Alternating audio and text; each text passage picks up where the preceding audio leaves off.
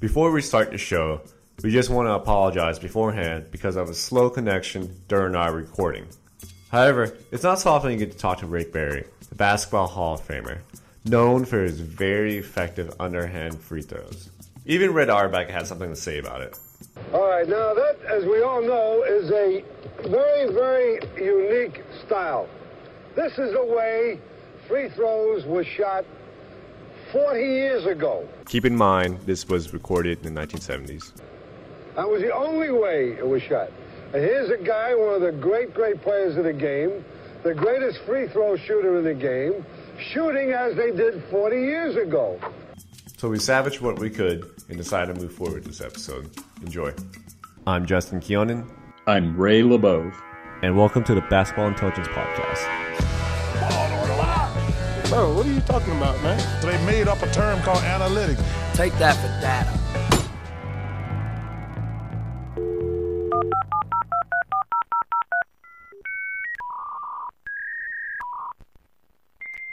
Yeah, I wasn't kidding when I meant a slow connection.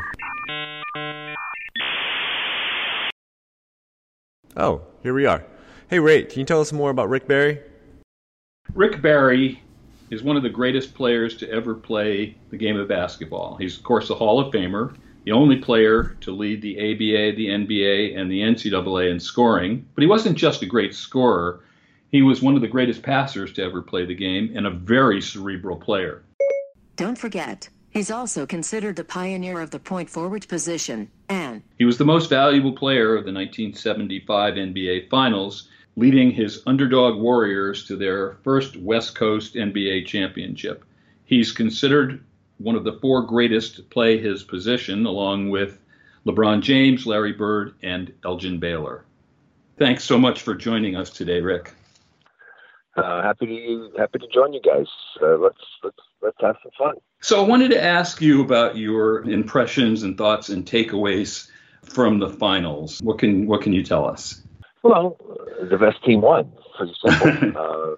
The Warriors are a better basketball team. I had said before the series started that if, in an ideal world, both teams played their best game simultaneously, that the Warriors would win. The Warriors just have a better basketball team and more firepower. They're somewhat more dangerous as far as creating opportunities to score, whereas Cleveland is so much is predicated on their one-on-one play of LeBron and Kyrie, whereas the Warriors, even though they have guys that can do it one-on-one like Clay and obviously KD, they don't rely on that as much, and they run plays, and I think the epitome of the game came about in game number, I guess it was game number 5, when Cleveland did a great job of coming back after having an 8-point lead and being down 17, and they fought back in the second half.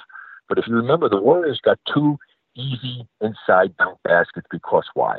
Because they run plays, they force the defense to make decisions, and 2 times the Cleveland Cavaliers made mistakes, and 2 guys jumped out on the guy coming off the screen. The other guy slipped inside, and they got easy baskets.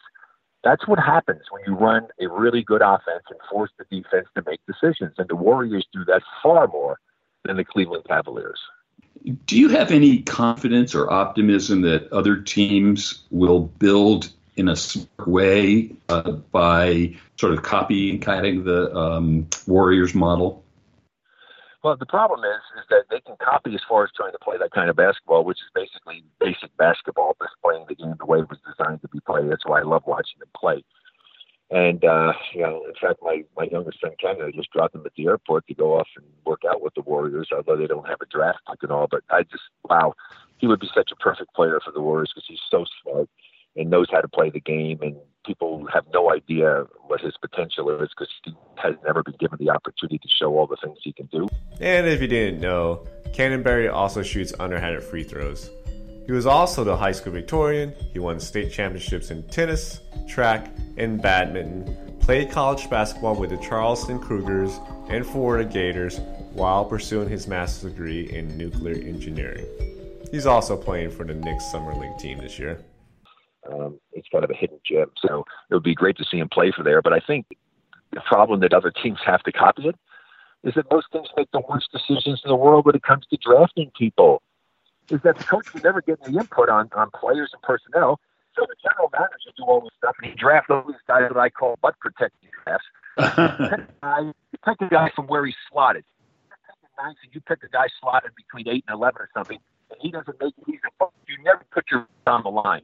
Right. But Jerry West takes a guy who maybe said, a late first round, and maybe he's got the 8th pick, and he take him at 8.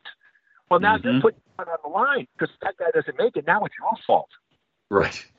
You took a guy that was to go late. You took him early. And so many of these guys do the drafting because they take them in the slotted areas where they are because it takes them off the hook.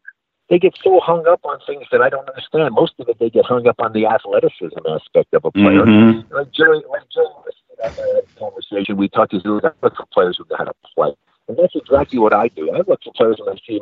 Does he know how to play? Does he have a great natural feel for the game? And he doesn't have to be a great athlete in order for that to be able to, work. I mean, and play for the team. You want a guy who knows how to play, who's smart. And the problem is most teams make decisions. I mean, they really do. There'll be a whole bunch of guys in this upcoming draft next are going to be guys drafted surely and purely on their incredible athletic ability and not necessarily on their ability to play the game the proper way. How do we get away from the proper way? Basic skills such as dribbling, shooting, passing, setting screens, footwork, communication. I assume that if you're going to get paid millions of dollars to play basketball, you should at least have some of these skills. However, the more I watch the league, I'm starting to realize that if you're not part of a team participating in what Darren Morley calls an arms race, you're a teaching team. Kevin Garnett says it best. Our league now is at a point where you have to teach more than anything. Boom. You may wonder, how did he get this way? Some people have their opinions, such as Garnett. AAU has killed our league. Yeah. Seriously, I hate to even say this, but it's real. AAU has killed our league from the perspective that these kids are not being taught anything. They have intentions and they want things, but the way they see it is not how our league works. No. You earn everything in this league. You're not entitled to anything. Yeah. On top of that, here's Stan Van Gundy talking about youth basketball in the U.S. today.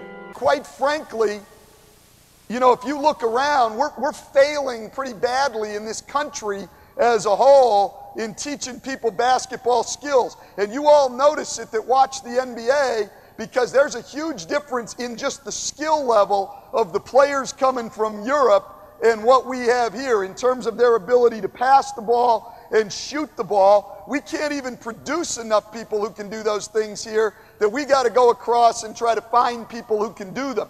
We're not developing skills here. One of the reasons is, we are much more interested in playing games and winning and losing at a young age than we are in skill development. The first thing I would say to you, you have a decision to make.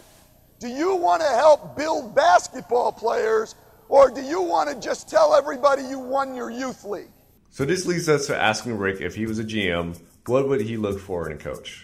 I don't necessarily think you want to have a coach who has his philosophy and the players have to play the game the way he wants the game played. I think a coach has to be adaptable, especially on offense. You have to have a coach who's going to utilize the skills and the talents of his players in the best manner possible to get the most out of them.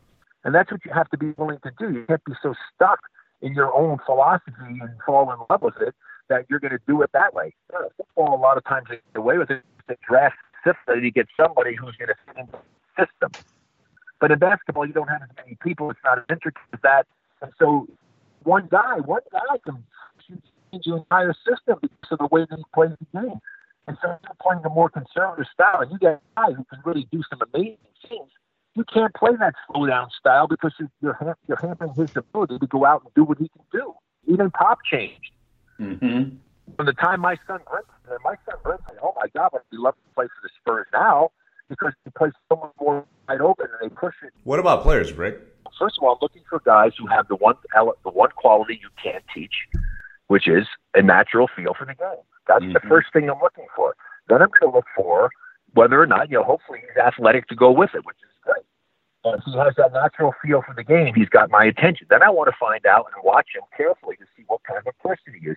How does he deal with things? How does he react to his coach when he's taken out of the game? How does he react to his teammates? How does he react when he's on the bench cheering for his teammates? Is he a selfless individual?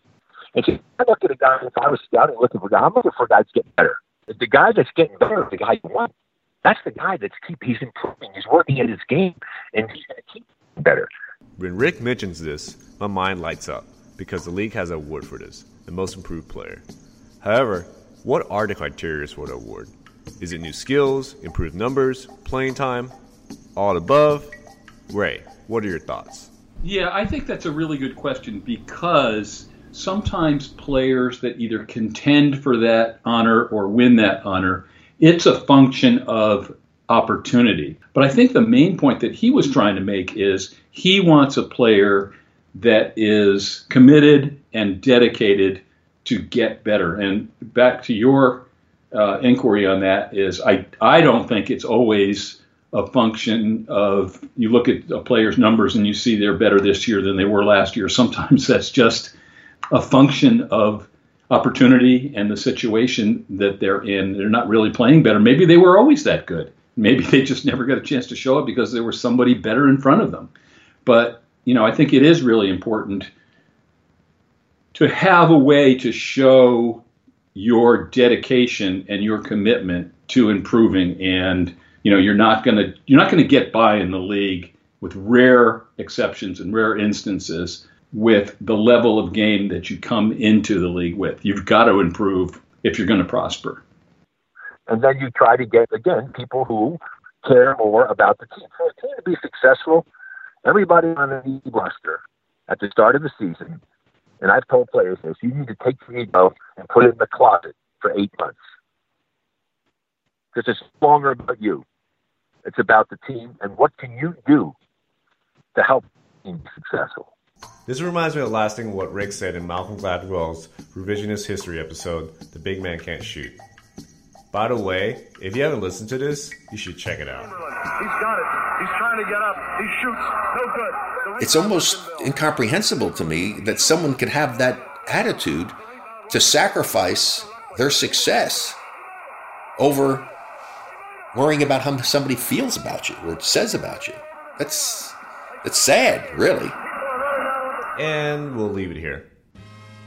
Our thanks to Rick Barry for appearing on our podcast and being willing to share his incredible insights with our audience. So thank you very, very much, Rick. We really, really appreciate it.